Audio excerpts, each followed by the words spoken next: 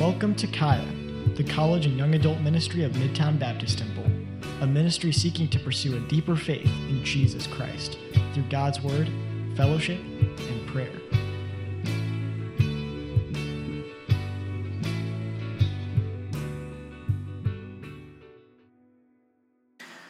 So we have been talking at length about spiritual gifts. Okay, we're still right in the middle of that sermon series. Okay, that we are referring to as we are members uniquely gifted. This will be sermon 7 in that series. Just keeps going. I keep thinking, should I change the name? Nah, just add a new number. But 1 Corinthians chapter 12 and 13 both address the idea that each of us are uniquely gifted. That we are gifted by God to profit the ministry of the local church. But as we've seen, if we're going to be effective at this work, it will require charity. It's going to require love. It's going to require a heart that looks like Christ's heart. In order for our gifts to be a profitable contribution to the mission of God, we must learn how to love. If we want to be profitable for His kingdom, it is much more important for us to learn how to love than it is for us to learn how to use our gifts. It's the main thing.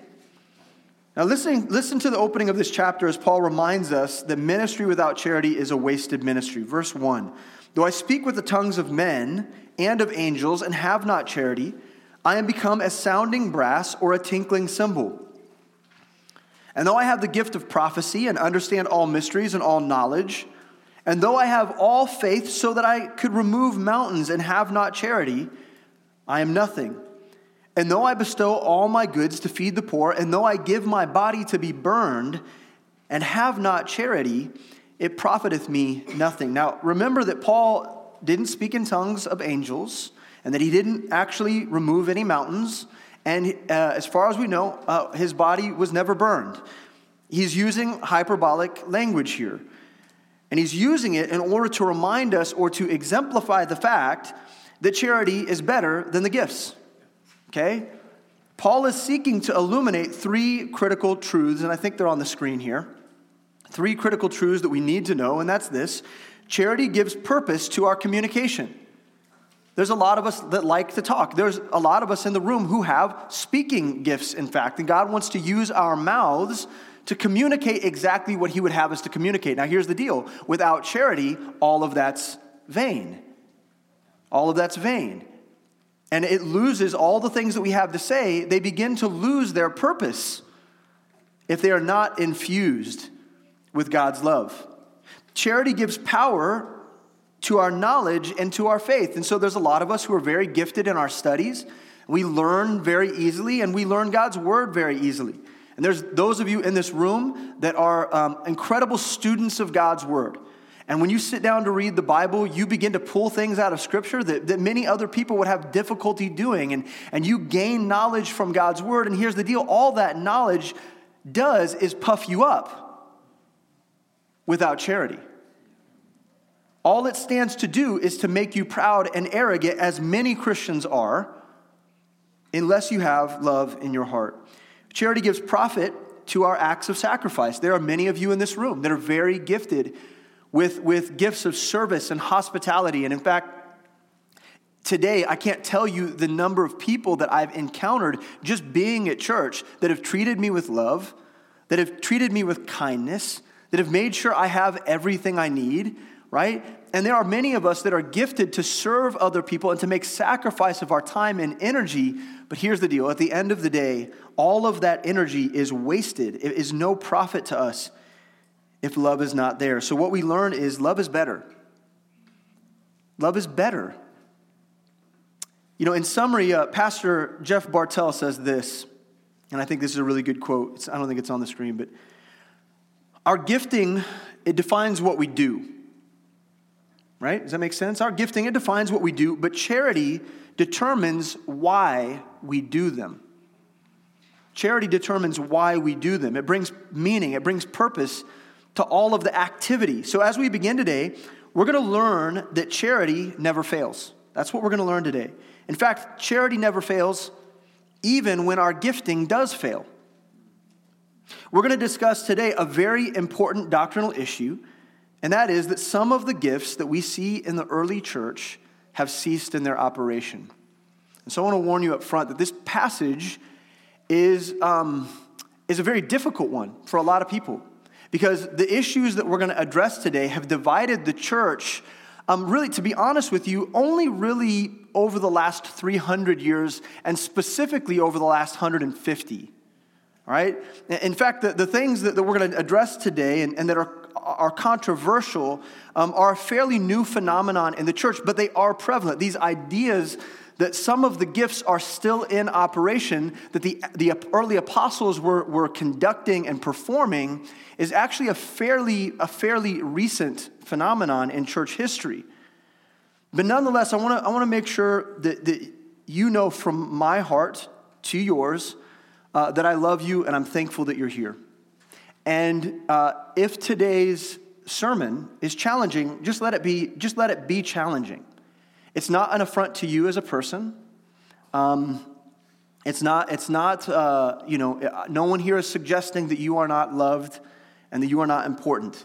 But what I'm asking for you to do is to put on your thinking caps, because this passage is often misunderstood and misapplied by even well-meaning Christians, people with all the right intentions, people with love in their heart, people who have a great focus on Christ's will for their life. And so we're going to need to really focus and consider what we're studying today. But ultimately, the Bible isn't actually that difficult to understand. It's not that difficult to understand. And if we're willing to approach it honestly and without our preconceived notions, then we're going to glean everything that we need to glean. Can we agree to that? Can everybody agree that we're just going to trust God's word today to do what it's supposed to do? Okay. So this is what we're going to ask ourselves. I always like to present you with some questions before we get started. And so the questions we're going to ask ourselves today are as follows. Which gifts are available to the New Testament Christian? Which gifts are available to us as New Testament believers living in the church age? Okay, hence the handout for you today. All right? And then the other question is, which gifts has God given me? Which is how we're going to close. We're going to try to answer that question. We're not going to get that question answered, by the way. We're not going to answer it today. That's a question that's going to be posed for you to work through before the Lord. And really, it's a question that you'll have to continue to ask yourself year over year for the rest of your life. Because the gifts in our lives, they often change to meet the needs that the church has. And so who you are today is not who you'll be 5 years from now. And God knows that, and he will uniquely gift you in exactly the way he needs to gift you for that work. Understood? So we'll come back to that. That's what the handout is for. Let's pray, and then we'll start tackling our passage. Is everyone awake? I just charged the last half of a Red Bull.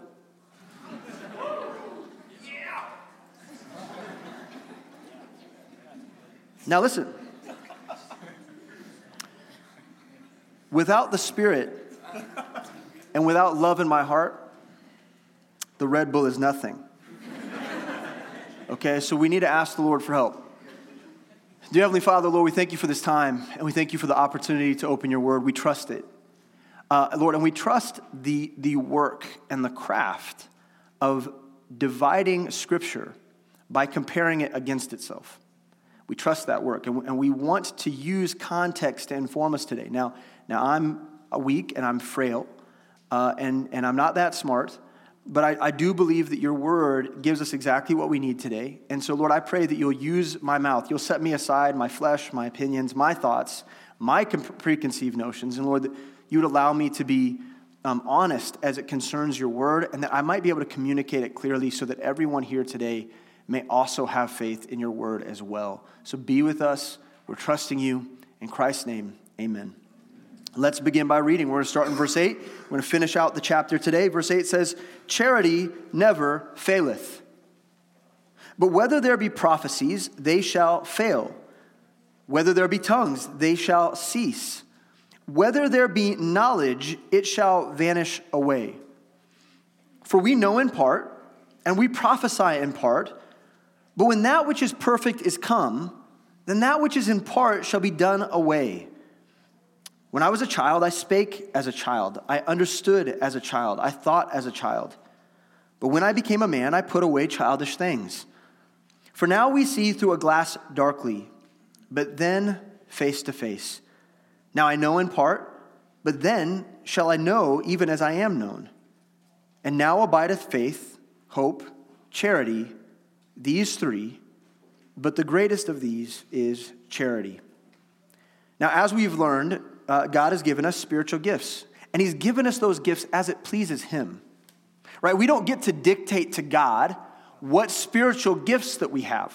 Now, you may be disappointed in that. You need to work through that, okay? But here's the deal. We don't get to dictate to God, hey, God, I really wish that I was this kind of person. I wish you, okay.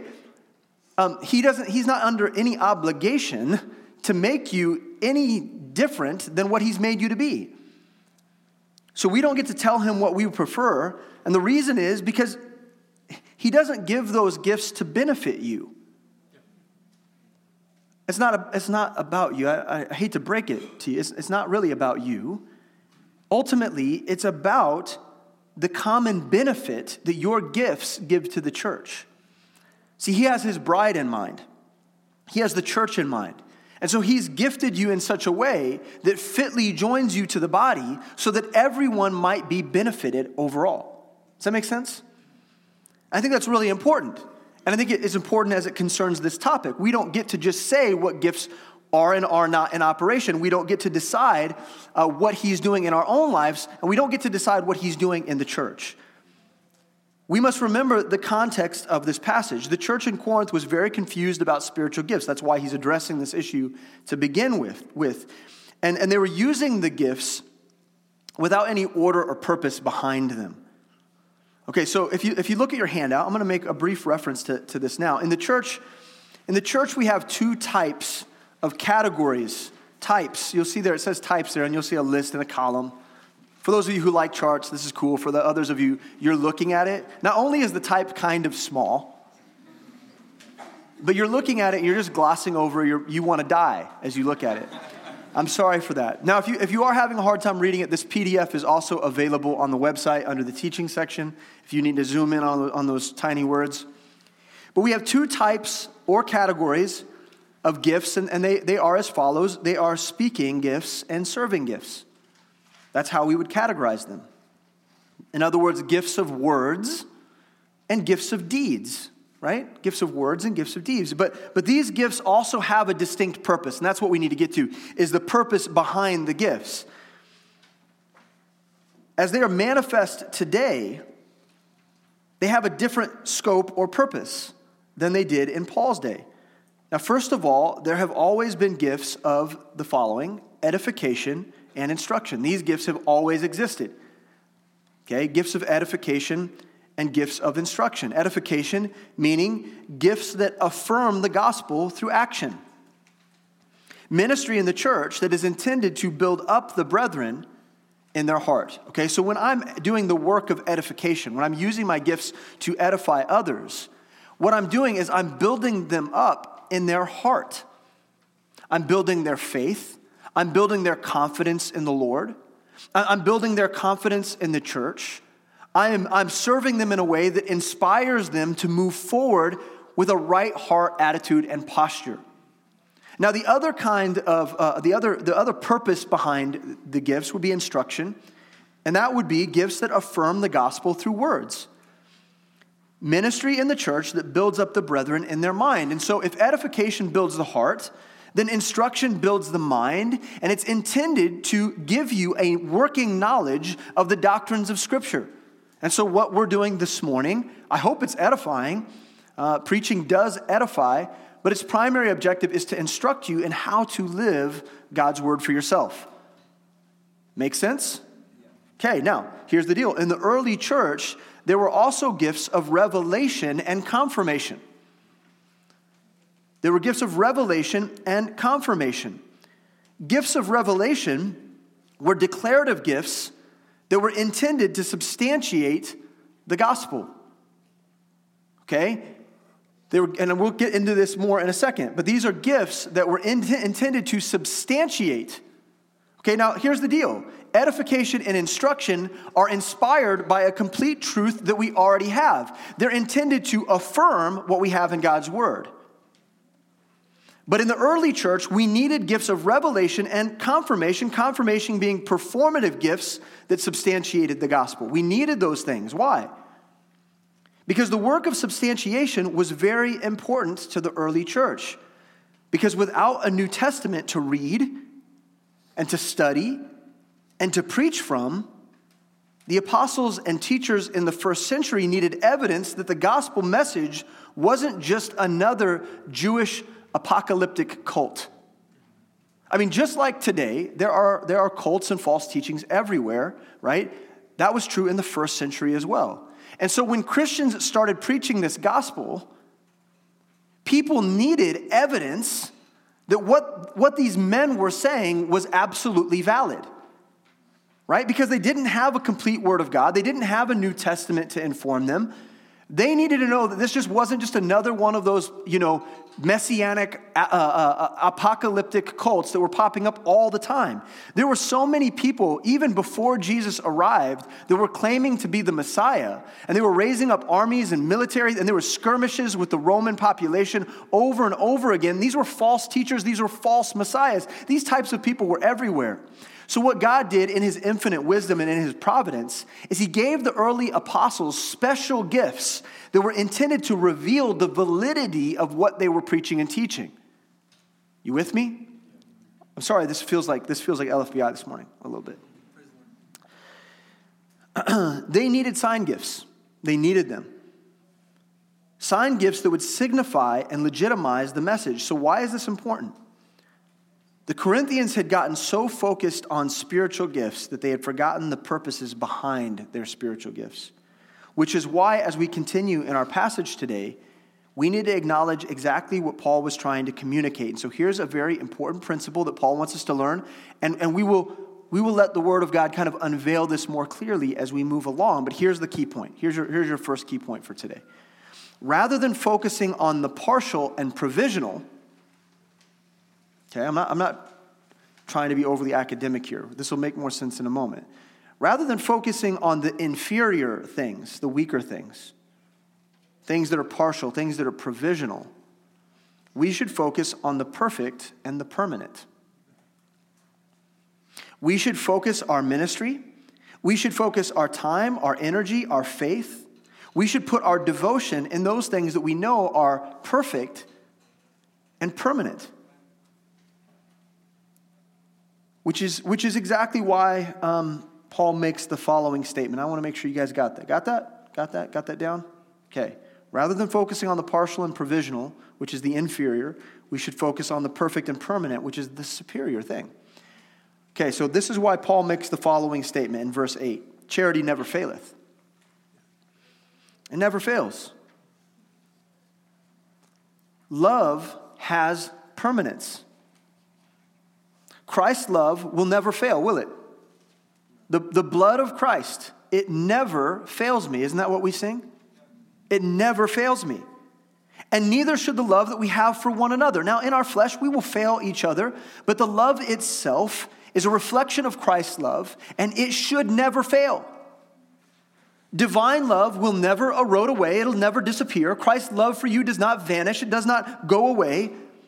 Sacrificial love will never decay over time. Unconditional love will never fail or fall out of fashion with God. And charity will never be replaced by anything of greater significance. Love is what God has, and He has it for us. He has it for us. And it has persisted. His love has persisted for some 6,000 years now. It has persisted so much so that He has been relentless in His pursuit of your very soul. And you should acknowledge that this morning. When we discuss what we want as a ministry, as Kaya, when we think about that, think about all the things that we want God to do in us. It's very easy for us to focus on the things that we do, our activity, isn't it? We talk about Kai, we talk about ministry, we talk about our Bible studies, we talk about discipleship, we talk about all the awesome things that God's doing. We're often focusing on the activity of ministry, right?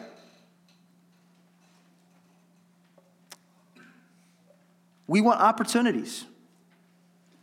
And we want the gifts necessary to get the work done, don't we? All of us want that. But we must remember that our focus must be on the Word of God and the souls of men. And here's the deal. Love is necessary for bringing the souls of men to the Word of God. It's critical. We've got these shirts. I don't know if you've seen them. We got all kinds of gear around here. Okay, these hats are very nice, by the way. And one of the shirts that we have, and you'll often hear us talk about, is that the only thing that has eternal value in this life, or is eternal in nature, we often say, it's the Word of God and the souls of men. These are two things that we as fleshly human beings on this earth, in this world, we recognize they are eternal in nature. And so the best thing that we can do with our lives is invest the Word of God into the souls of men. That's going to produce blessing for us in heaven. That's where the reward is. That's where the joy of life is. Now, here's the deal. If we're going to be theologically accurate, if we're going to be honest with ourselves, the Word of God is eternal. The souls of men are eternal. But love is also eternal. And so on the shirts it says, the Word of God plus the souls of men. That plus is love. Because love is required for us to do the work of drawing men and the Word of God together. It's necessary. Because God is love, is He not? God is love and God is eternal. Then we can know that charity never fails, because God never fails. And God is eternal. 1 Timothy 1:5 says, "Now the end of the commandment is charity out of a pure heart and of a good conscience and of faith unfeigned." And Paul's point is that love is permanent. But listen carefully. Listen, here's the deal. Love is permanent, but some of the gifts aren't. If we believe that now here's the deal. This is really important for us to understand. I'm going to ask you a heart question right now. If we believe that love is the main thing, and I think every Christian who loves the Word of God and loves Jesus Christ would agree with Paul that love is the main thing, then here's the deal. Then the fact that some of the gifts actually cease shouldn't bother our faith. It shouldn't bother us because we know that love is the main thing. It shouldn't bother us even if it challenges our perspective. Even if it challenges us, it shouldn't bother us. And so let's get into the meat of that right now. Some of the gifts are temporal. And the first one that he talks about here is this. In verse 8, "Charity never faileth, but whether there be prophecies, they shall fail." As we mentioned earlier, the letter of 1 Corinthians was written in the early 50s AD. And in that time, there wasn't a completed scripture. The believers, when we're reading about Corinth, these people, they didn't have a completed Word of God. In fact, it wouldn't be until 90 AD when John penned the last words in Revelation on the Isle of Patmos that the Word of God would be complete, some 40 years after this church was established. And so these believers were without a completed Bible. Believers didn't have a complete set of doctrine and instruction that they could use for daily living. They didn't have that. They didn't have that at their convenience the way that you do. So they relied on preachers and prophetic gifts in order to give them revelation about what God wanted for their lives. They relied on that. They needed prophetic teaching. They needed a prophetic word. They needed someone, a preacher, to step in the gap and declare something that was a mystery unless they spoke up. They needed that. They required it. God loves His people. Does He not? And so he's always provided truth and clarity for those that seek him, always. He's always done that. And so throughout history, God has often enabled preachers with prophetic gifts who could instruct believers based on a special revelation provided by God. They were used to provide spoken truths that otherwise people wouldn't have had. And so we've got examples of prophetic instruction in the book of Acts, in fact. We remember Agabus. Remember Agabus? In Acts chapter 11, he was a prophet from Jerusalem who warned the church in Antioch that Jerusalem was going to go through a famine. Remember, so the churches started gathering their resources so that they could provide and supply the needs of Jerusalem, knowing that at some point in the near future there would be a famine and they would need that provision. So God was good in that way. He was providing to meet the need. Later on in Acts chapter 21, we see Agabus again, and he goes to Paul, and he said, hey, bro, if you choose to go to Rome, you're gonna go, but you're gonna go arrested.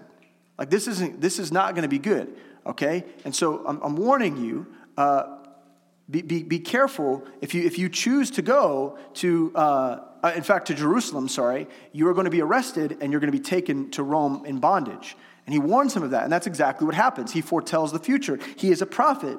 So whenever we see special revelation, then that means that there's an authoritative gift of prophecy behind it. In fact, when the words of your Bible were penned, okay, each of those words were given by prophetic revelation. So your Bible was reliant on the gift of prophecy. You understand that? The completed Word of God was reliant on prophets being given special revelation. Well, what do we have here in our passage? What is it that we have to confront here?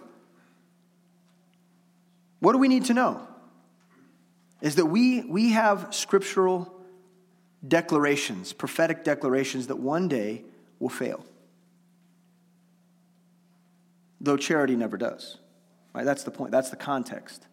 Charity never fails, but one day there will be prophetic gifts that fail.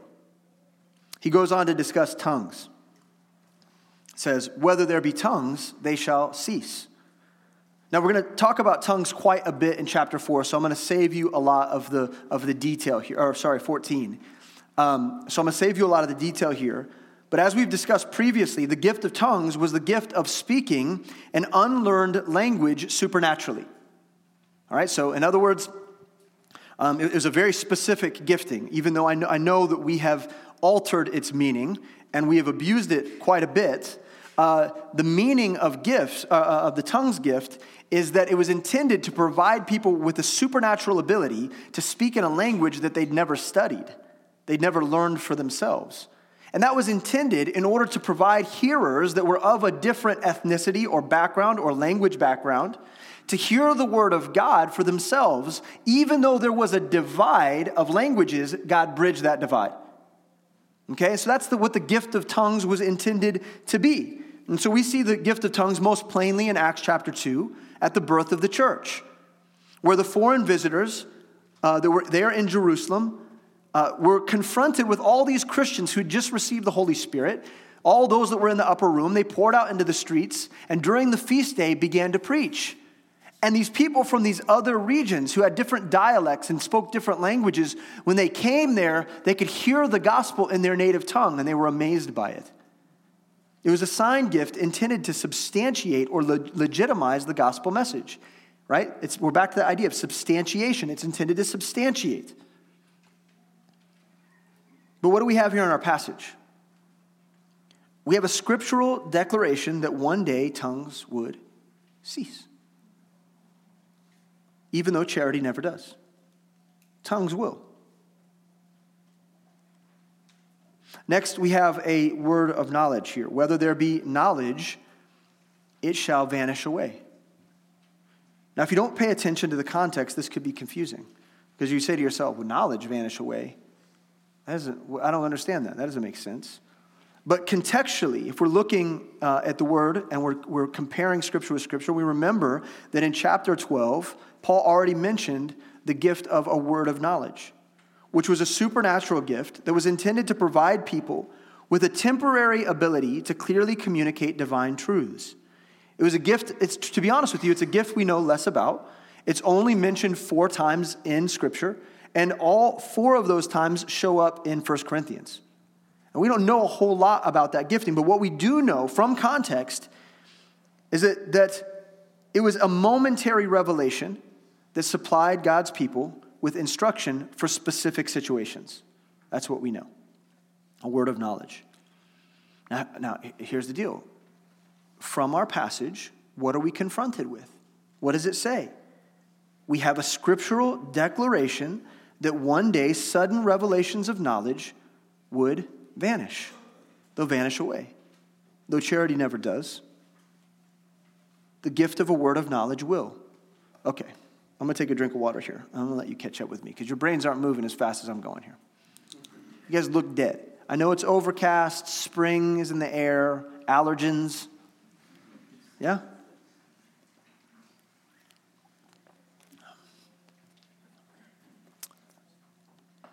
As we said earlier, this letter was written when there was no completed Bible. Paul wrote to the Corinthians in what would be about Acts chapter 19 or 20. You know, we've made reference to Acts quite a bit, right? When we talked about tongues and prophecy, and we've referred to that quite a bit. And we all understand that the book of Acts was a transitionary period in the time of the church. And if we remember, what's the name of this book? We often refer to it as Acts, but it's Acts of the... Okay, so it's a historical narrative that's intended to relay to us all the things that the apostles did. It's not a book of doctrine. It's not a book that, though it should inspire us and provoke us to faith-filled living, though there is doctrine in it, it is not Pauline doctrine intended for the church. It's a story. It's a story intended to remind us of the severity of what we're doing. It's to remind us of how important following Jesus Christ really is. But Paul wrote this letter to the Corinthians about Acts chapter 19, 20-ish. So during this time, we find ourselves in a very interesting transition, in a different kind of economy. There were clearly gifts that were being distributed, but many of those gifts were apostolic in nature. Now here's where we're at. Okay, we're at this moment right now where a person might say, a good, well-meaning Christian might say, well, God never changes. God never changes. What are you talking about? So you're telling me that the gifts cease, but I know that I worship a God that has told me he never changes. He's the same. And what he did in the first century is just as valid today. That's what a lot of believers think. And to all that, I would agree. Because, Malachi chapter 3, verse 6 does tell us that God never changes. God is always the same. But here's the deal. That doesn't mean that he's obligated to do things the same way all the time. Here's our key point. God doesn't have to change. In other words, he doesn't have to change his character. He doesn't have to change his power. He doesn't have to change his purpose in order to change or alter his approach. Does that make sense to everybody? I mean, if you've read the Bible, this should be a kind of an obvious truth maybe. But God remains the same today, tomorrow, and forever. He does. But he very clearly changes the way in which he deals with mankind. Right? Which is why we have an Old and New Testament. That's why. Because God changed some things. He flipped the script, if you will. It's why we have an Old and New Covenant. It's why we have seven different baptisms in Scripture. Wait, I thought there was only one baptism. No. Let's come study with me. Okay? Who's in the sevens class right now? Okay? All right, so you're learning. There are 7 different baptisms in Scripture. Well, God's the same always. Why would he change up the baptism program? Because he wanted to.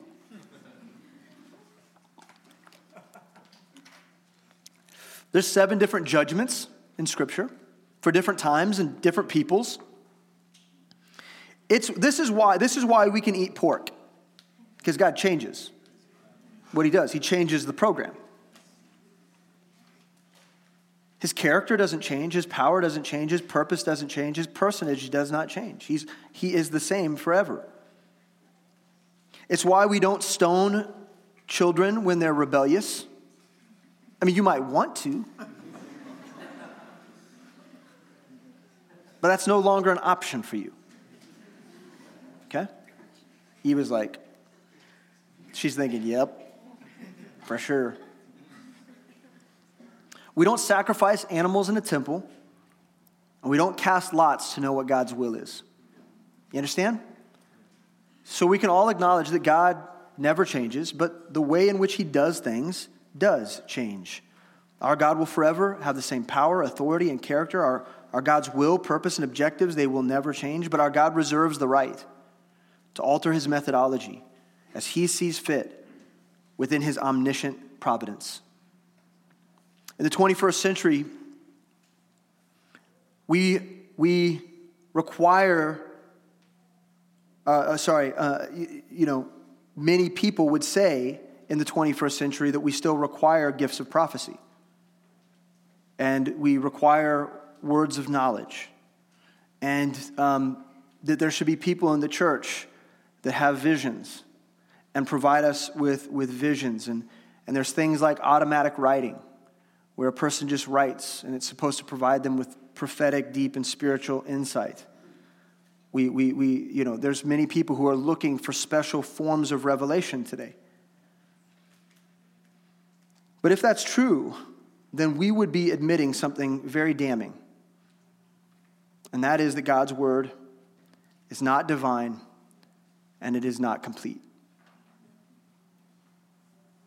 As Pastor Shelby would say in relation to these gifts, that if prophetic gifts were still in operation, then our Bible would not be complete. It wouldn't be bound, and it wouldn't be established like this. It wouldn't be perfect bound Bible. That's what they call this, by the way. This is perfect binding. A perfect bind implies that the book is complete and that pages should not be removed. And so it promotes the pages staying intact. It's a perfect bind. But what Pastor Shelby says is that if prophetic giftings were still in operation, we would require a 3-ring binder for our Bible, with plenty of space to add new revelation. But we don't believe that. We don't believe that's the case. We believe that God was clear and that some gifts would cease so that something better, something more effective, something more complete could fulfill those needs. All right. Okay, just choose, like in your heart right now, just choose to hear me out. Don't be angry. Okay, this is important. We're looking at God's word. So let's use God's word to provide us with the evidence we need to believe what it says. Let's look more closely at how we can know this to be true, how we can know from Scripture that these gifts have ceased. Verse 9 says this: "For if we know in part, and we prophesy in part." In other words, these gifts were partial. Understood? Partial, incomplete, in light of knowledge and truth that is better. In other words, if there is a partial prophecy, if it's in part, if those gifts are in part, that means that there's something superior. There's something that is complete. Verse 10, "But when that which is perfect or complete or mature is come, then that which is in part shall be done away." So Paul was telling Corinth that those gifts of prophecy and tongues and knowledge were imperfect and partial and would be done away with, and that those things would be replaced with something perfect and complete. So what are those things? What is it that's perfect that would replace it? Now, there's a lot to say. There's a lot of debate. There's been a lot of debate about this for a long time. And there are many different views that people have about this phrase, "that which is perfect." And we got to ask ourselves, how do we know what that means? How do we know what that is? When it says that, how do we know? Because obviously, it has huge implications to the way in which we function. Now, I do believe that Paul left it ambiguous on purpose, and we'll uncover that here in a moment, but here's the deal. There are essentially two main views on this passage. Are you with me? The first one is this. When it says that which is perfect is come, that implies the second coming, the return of Jesus Christ, that which is perfect. When Jesus Christ returns for his bride, then that's when the gifts will cease. The second view is this, that which is perfect is the completed word of God. And when the word of God appears for us completed, then we know we have a perfect truth and the gifts will cease. Now, if that which is perfect is the second coming of Christ, then obviously, if that's what it is, then it would justify that the apostolic gifts, the sign gifts, are still in operation. Isn't that what that would mean? Okay, so if it's Jesus Christ, if it's the return of Jesus Christ, then the apostolic gifts would still be in operation today. But if it's the completed word of God, if this is that which is perfect, well, that would imply that the apostolic gifts have ceased because we have a completed word. Okay. Now, there are lots of different arguments, and a lot of them are interesting, but the whole subject can be distilled down very, very simply. And I believe that when Paul wrote this, he wrote it ambiguously on purpose because he didn't himself know. He didn't know. And in his mind, you could see this all through the Pauline epistles. He's constantly saying over and over again that Christ is returning any moment. Christ is returning any moment. And we need to prepare ourselves. We refer to this doctrine as the imminent return of Jesus Christ, that we are waiting anxiously. Well, when is Christ returning? Today. That's the assumption of the believer. People are always, there's always conjecture or speculation about when Christ is returning. But to the believer, whenever you think about that or ask that question, when might Christ return? Well, it's today. Because we are so full of faith and so greatly anticipating his return that the only thing that we can imagine is that Christ will return today, and that is where our hope lies. So Paul knew that. And that's where Paul was at. So he wrote this phrase, that which is perfect, because I think that's what God wanted.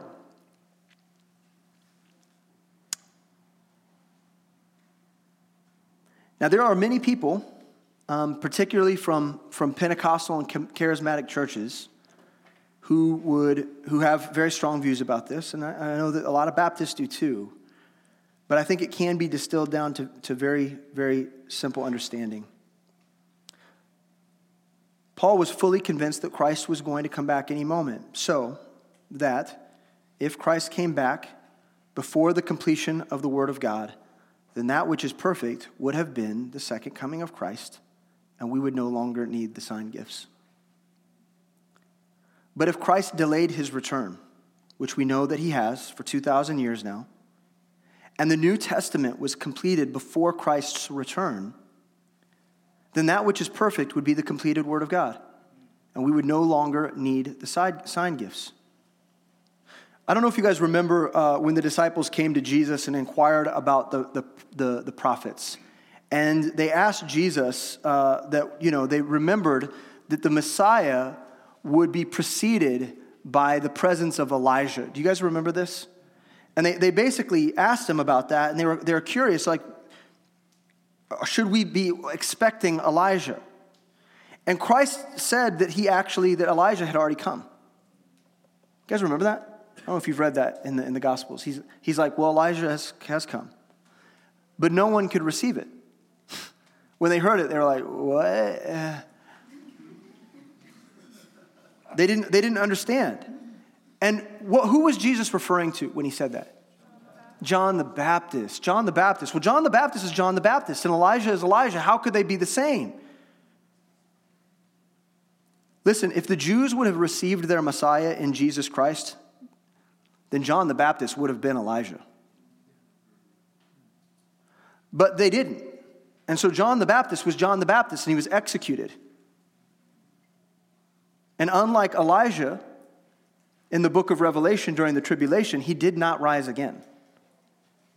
Remember, Elijah's going to do that. When the Messiah returns at the second advent, Elijah will die, but he will raise from the dead. John didn't do that. So John was just John the Baptist, the pioneer of Christ. And I want to point out to you is that God left room for either option to ultimately fulfill his promises. He left room for it. So here's the thing that we need to do, and you can write this down if you want. It's kind of key point-ish. Don't worry, God's always got the bases covered. Amen. Whether John or Elijah, or the completion of the word of God, or his return, he's got the bases covered. He knows what he's doing. He's got a plan.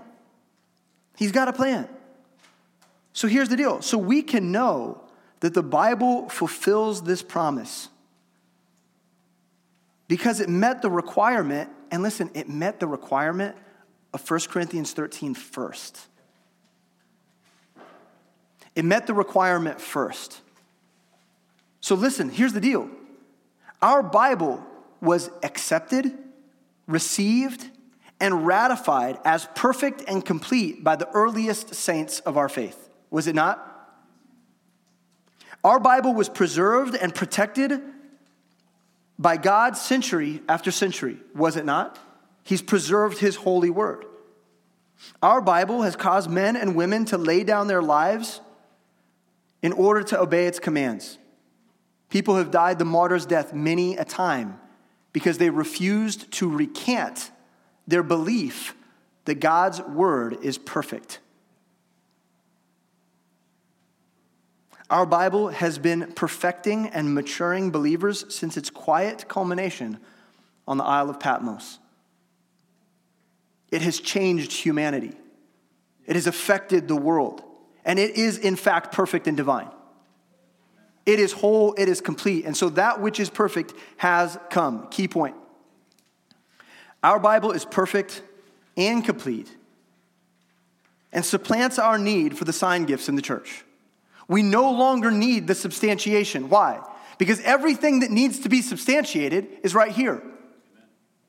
Everything that needs to be known for the believer is right here. I don't need a special revelation. I don't need an oracle.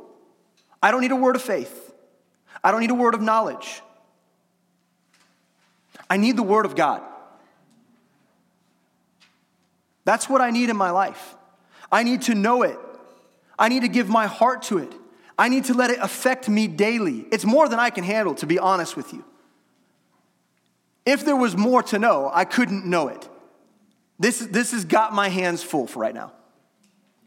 This is it. This is what's perfect. And Paul furthers that, advances that thought by saying in verse 11, when I was a child, I spake as a child. There's certain things that are childish because they're impartial, they are not full, they're not fully developed, they're not mature. So when I was a child, I spake as a child. I understood as a child. I thought as a child. But when I became a man, I put away childish things. And let's be honest, some of us need to put away childish things today. You know, many as young adults, many of us want nothing more than to put away childish things, right? Because, you know, I've seen the year-end reports on some of your guys' video game activity. I've seen it.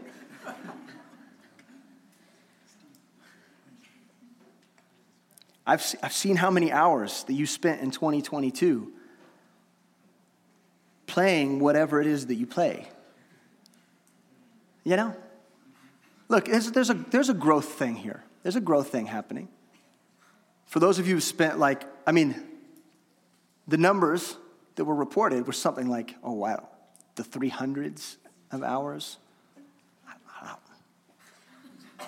But look, here's the deal. The truth is that all of us should be striving to put away immaturities, right? And that happens over time. I enjoyed video games, but when I had kids, I don't have time for that anymore. I had to put away childish things. And as you grow and as you develop, there's things that you put away. And you should be willing to do that. I very gladly put away the video games in order to invest in my children and go in the backyard and play with them, because that's the better thing. But there's many of us, because we don't understand God's word and we've refused to see it the way it explains itself, many of us are holding on to the things that are in part. the things that are imperfect, the things that are childish. God is very clear here that we are learning in 1 Corinthians that there's a difference between immaturity and maturity. And what we know and believe about the gifts is consequential to that. Maturity demands that we put away partial things in order to receive perfect things. In Scripture, the word perfect always refers to growing in maturity. So for humanity, we are forever being perfected by that which is perfect. You understand? That without this completed word, we couldn't mature. We couldn't. It requires that which is perfect in order to mature us. And when we come face to face with it, that's the effect that it has. 2 Timothy 3:16 says this: all Scripture is given by inspiration of God and is profitable for doctrine, for reproof, for correction, for instruction in righteousness, that the man of God may be perfect, truly furnished unto all good works. That's what the Word of God does. Verse 12 magnifies this. It says this: for now we see through a glass, darkly. Meaning those first century believers who didn't have a completed Word of God, they didn't have that which is perfect. They had to say to themselves that I can only see through a glass darkly. It's only in part. It's like the difference between looking at your reflection in a murky lake. I can see in part. I can see the truth, but it's not completely full. It's not mature. But then, when that perfect thing comes, then face to face. And so here's the key point. Maturity demands that we evaluate ourselves within the reflection of Scripture. Maturity in our faith, it demands that we learn how to evaluate ourselves in light of the perfect reflecting mirror of God's Word. It's not like that murky lake. It's perfect in every way. We can see every detail of what's not right. It shows us all the areas in which our faith falls short. It shows us all the ways in which we need to grow in our ability to follow Jesus Christ. It shows us all the ways in which our character falls short. And then it teaches us how to grow. Maturity demands that we evaluate ourselves within the reflection of Scripture. James 1:23 says this: for if any be a hearer of the word and not a doer, he is likened to a man beholding his natural face in a glass or a mirror. For he beholdeth himself and goeth his way, and straightway forgetteth what manner of man he was. But whoso looketh into the perfect law of liberty, that is the word of God, and continueth therein, he being not a forgetful hearer, but a doer of the work, this man shall be blessed in his deed. So we know that the Bible is a mirror. And it is not a glass darkly. It is illuminated, and it is a glass of great clarity. Continue on in verse 12. It says, now I know in part, but then shall I know even as also I am known. And now abideth faith, hope, charity. These three, but the greatest of these is charity. Now here's the question for you. Now obviously we've covered some territory here that's difficult for some of us. And that's okay. That's okay. The Word of God, as a reflecting glass, sometimes reveals to us things about ourselves, or beliefs or preconceptions about ourselves that catch us by surprise. You know, when I look in the mirror, I'm often surprised by the number of gray hairs that are showing up in my beard. Now, I can't deny that it's true, even if it makes me uncomfortable. I have to accept the fact that I have more wrinkles than I did 5 years ago. Truth is truth. So there's things worth confronting here, but devotionally speaking, I think this is really important for us to consider is, do we personally identify more closely with what we do in ministry or how we love people? Like when we think about ourselves, when we think about our gifting, when we think about what we're capable of in ministry, do we more closely identify ourselves with the activity of ministry? and maybe the gifting that we have, the skills that we have? Or do we often think of ourselves as people who are learning to love? Learning our gifts or learning to love? What do we emphasize when we consider ourselves as we look at God's perfect word? I would like to believe that all of us are learning how to be more loving and charitable people. If these gifts in particular cease or they fail or vanish, will we embrace charity as a more perfect way? If all we were left with was God's word, souls, and love, would that be enough? Would that be enough for us? I think those are very important questions. Now let's come back to the questions that we asked at the very beginning of our service. And the first is this: which gifts are available to the New Testament Christian? Now, on your chart there, what you see is my best attempt in one page to show you both the temporary gifts that have ceased as well as the permanent gifts which remain after the Word of God was completed. And so there's scripture there. You can study that out. You can look at it more closely. You can ask harder questions. You can go to your Bible study leader and discuss this more if you want to, okay, if you need that.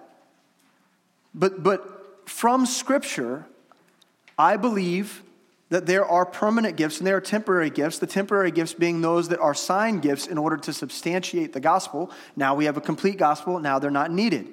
Now you're looking at that list and you're saying to yourself, well, I know for a fact that my God still heals and he heals people and he works miracles in this world. And to that, I would also agree. He does. Now he doesn't use it through the power of apostolic hands. He doesn't heal because someone has put their hands on someone else and prayed a prayer over them. He heals because he's God. He heals because when we ask him to heal our parents of their illness, when mom has cancer, in his infinite wisdom, he knows how to respond. He loves to hear from his children, and God does miracles in this world, and he heals people. He heals them all the time. I've seen it. I can testify of it. We could spend hours and hours in service today just talking about and testifying to all the ways in which we've seen God do miraculous works. He does miraculous works. He just doesn't do it the way you think it should be done. There are too many people who have lost track of God's word and lost track of love because they've emphasized gifts.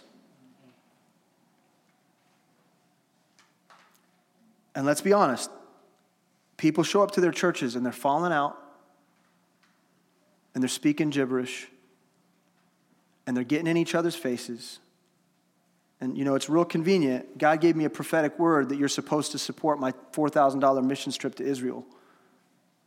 You think that's a convenient prophetic word there, brother. And people are abusing what they call the gifts. But I want to tell you right now, God's word points to a better way, a more mature way. And the next question is perhaps more personal and maybe even more relevant to where you're at. And that's the question is, what gifts do I have? I mean, we know that we're gifted. We know that God has gifted us, but sometimes figuring out which gifts that he's endowed us with is kind of complicated. It can be difficult at times. And I want you to be full of faith. I don't fully know who I am in terms of my gifting. I mean, I'm old enough now where I kind of get it, right? Like, there's certain things that feel a little more concrete. Like, I think I'm supposed to be a pastor. I figured that much out, okay? And it came with a lot of inconvenient truths. And it's continuing to reveal some things that are very inconvenient about the pastorate. There's things about this gifting that I don't love. But there are things that I do love and I've learned to love. Now here's the deal. God's gifted you too. And on that list, there are gifts that you have And you're going to have to exercise your faith in order for those things to be revealed. You're going to have to do ministry. Ministry itself is going to reveal to you the way in which you fit. Have you ever done a puzzle before? And you've taken those puzzle pieces, and you've got puzzle pieces that look a lot like different things. And you're kind of moving them around. And a lot of times you'll try to get a puzzle piece to fit, and it doesn't fit. You know what I'm talking about? I mean, unless you're Rain Man, right? I think most people, it's trial and error, is it not? And I think the same thing is true with ministry gifting. I think God has gifted you, but it might take you exercising those gifts in order for you to find out where your puzzle piece fits. And it might change over time depending on the needs within the body. You might blossom in your gifting. Things might, big surprise, things might alter because God's like that.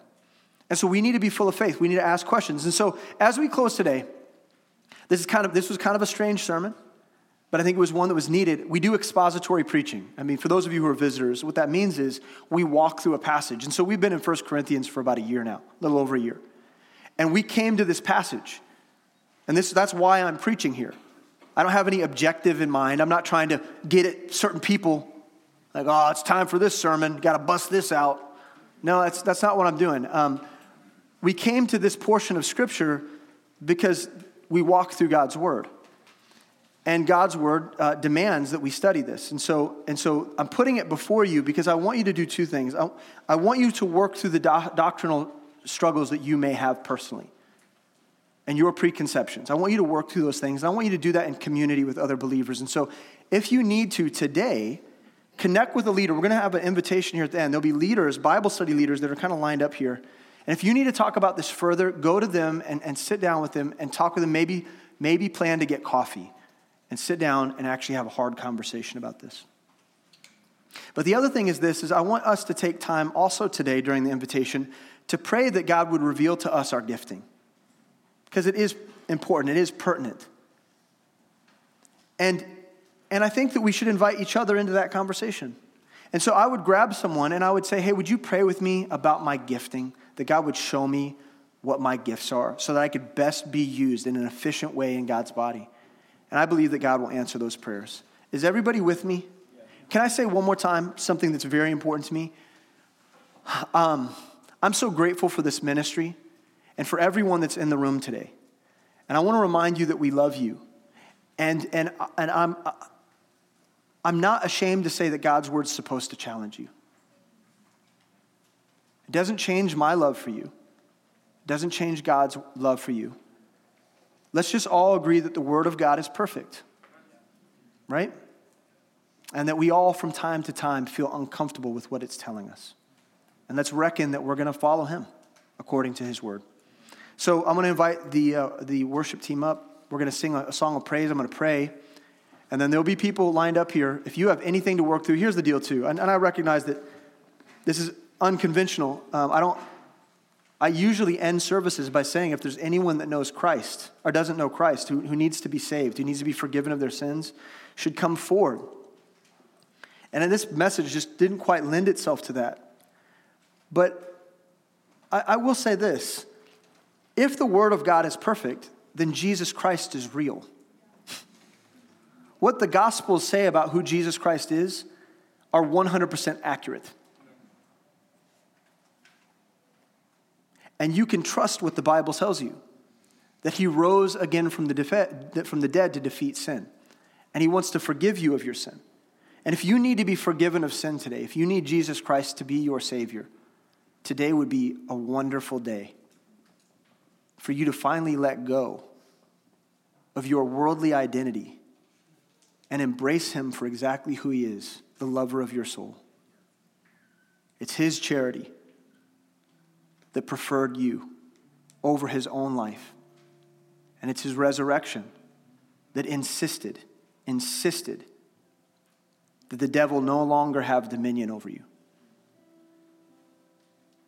Embrace that today. Come forward and meet with someone. Pray about it. Talk about it. Dear Heavenly Father, Lord, thank you for this time. Thank you for your word. You are so good to us. And Jesus, you are perfect. And I have to say, I cannot wait till you return and I can see you face to face.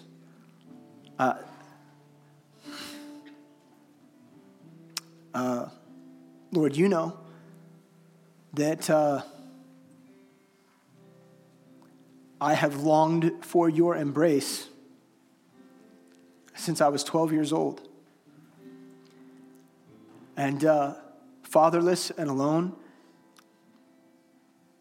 and unsure of myself, I can't wait to see you and to know your love in the flesh. But in the meantime, I am satisfied with your word. It is perfect, and it is perfect for me, and it is perfect to inspire in me a kingdom agenda. And so, Lord, I thank you for it, and I ask that everyone in this room, Lord, who's wrestling with you this morning, would determine in their heart and in their mind that they will submit to you, and they will follow you, and they will obey your book.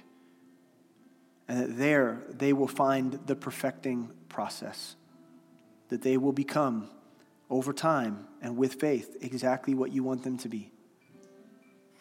And so we ask all of this in the name of Jesus Christ. Amen.